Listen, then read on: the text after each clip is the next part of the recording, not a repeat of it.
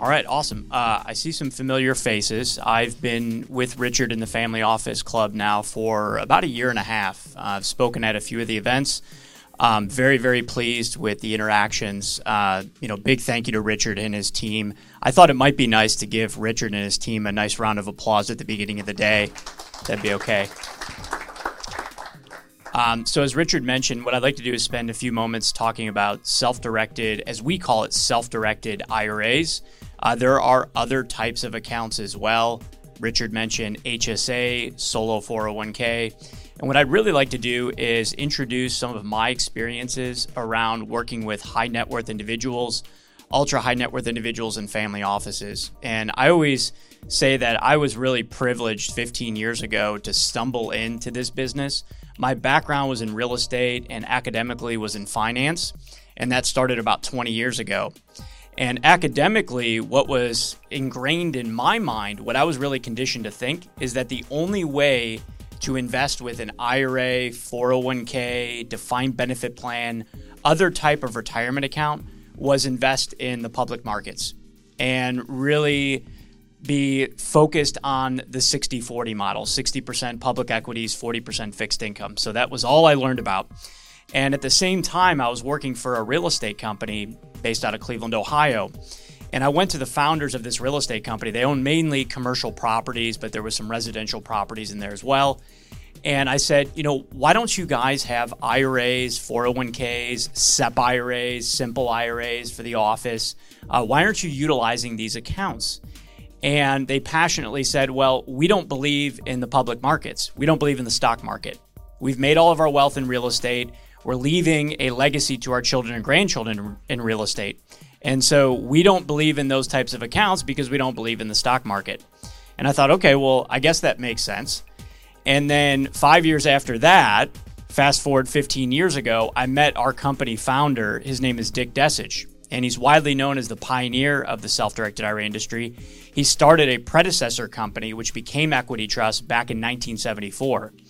And he put together one of the very first real estate syndications with IRA investors in 1983. That's when we got our first IRS determination letter to be a custodian for these hard-to-value assets, these unique alternative investments. He actually had about 22 IRA investors all invested in a real estate deal based out of Cleveland, Ohio. And over 19 years, each of those investors, with only about $6,000 invested, made nearly $200,000. And so that was sort of the flagship transaction. And then he went on to do a number of other deals with a number of other investors across the country. And then he really started bringing this and introducing this concept of self-directed IRAs, investing in alternative assets, to the masses. So we started with about 22 IRA investors back in the early 80s, and we now have well over 200,000 customers, and we have under custody and administration about $39 billion in assets. So over the course of the last 15 years, I've had the opportunity to have a seat at the table with a lot of family offices, high net worth individuals, and ultra high net worth individuals. Now, I was typically the individual that was consulting these individuals on how they could convert money from their traditional to their Roth IRAs over time, how they could custody unique alternative assets, how they could get creative with LLC and trust structures using their retirement plans. So that was my part, or my sort of seat at the table. But what I'll tell you is I learned a ton from these individuals over the last 15 years. And there were some instances where I would have a seat at the table and I would make no money. I'd spend a couple $1,000s, fly wherever they're at, I'd sit down at the table. I didn't make any money, but I was okay with that because the lessons that I learned from them and the information that I got from them on how they were running their office and running their business, I was then able to take that information and share it with the masses, share it with other high net worth individuals, other family offices, and then also to the individual everyday investor. So we service, it runs the gamut in terms of the types of clients we service, from the individual that's just getting started with $15,000 or $20,000 in an IRA. Maybe they're an accredited investor, maybe they're not, doesn't really make a difference, just depends on, of course, the opportunity they're investing in, to the individual that has a $72 million Roth IRA. So one of my clients, I'll consider it my top client right now, he has $72 million in a Roth IRA. He'll never pay a single dime of tax on that money ever again for the rest of his life. And he is now introducing his adult children and his grandchildren into self-directed IRA investing into the private markets. So what I'll do is just share with you quickly sort of 3 very high-level strategies that I've learned from these individuals, and hopefully you can take away some of this information. And of course, if you're someone that says, I want to raise capital from IRA investors, or I want to deploy capital of my own, or individuals that I represent in self-directed IRAs, I'm here to be able to help provide information and more education on that. So the first, of course, is just the idea of using what I'll call tax-free accounts. And so if you are working with someone or yourself, if you have a tax-deferred 401k, traditional IRA, defined benefit plan, pension plan, these are all types of accounts that you have the ability to deploy capital or allocate a portion or all of that capital into the private markets, into private market alternative investments.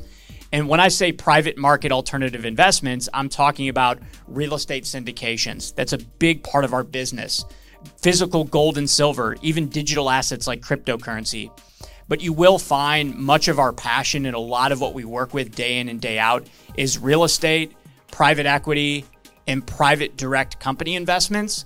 That could be in the form of equity, that could be in the form of debt, that could be in the form of a convertible note or a safe agreement. It really runs the gamut. We're an alternative asset custodian, so we're not going to look at an investment and underwrite it for suitability for the investor. We're a non-fiduciary custodian. So as long as it checks all the boxes and it's not something under 4975 of the tax code that's considered a prohibited transaction, then we're going to permit that investment to be held with us as a custodian.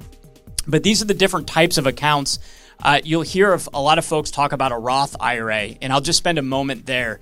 So with high net worth individuals, family offices, and ultra high net worth individuals, I've spent the most time with these individuals talking about Roth IRAs because of the concept of being able to put money in after tax or convert existing money and put it into an after tax Roth environment, grow the account 100% tax free, and never pay a single dime of tax ever again for the rest of your life. And oh, by the way, the account avoids probate. You can leave it to your children, potentially your grandchildren, and it's a tax-free account to them.